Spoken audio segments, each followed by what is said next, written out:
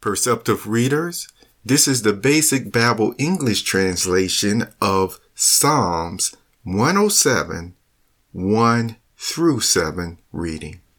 O give praise to the Lord, for he is good, for his mercy is unchanging forever. Let those who calls the Lord has taken up say so, his people whom he has taken out of the hands of their haters, making them come together out of all the lands, from the east and from the west, from the north and from the south. They were wandering in the waste places. They saw no way to a resting place. Their souls became feeble for need of food and drink.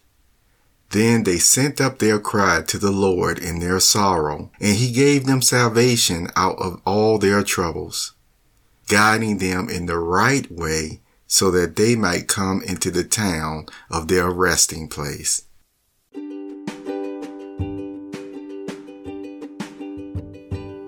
You have just listened to the Perceptive Readers podcast. Remember, until next time, if you read something that encourages you to improve or enhance your life for the better, it becomes your reality.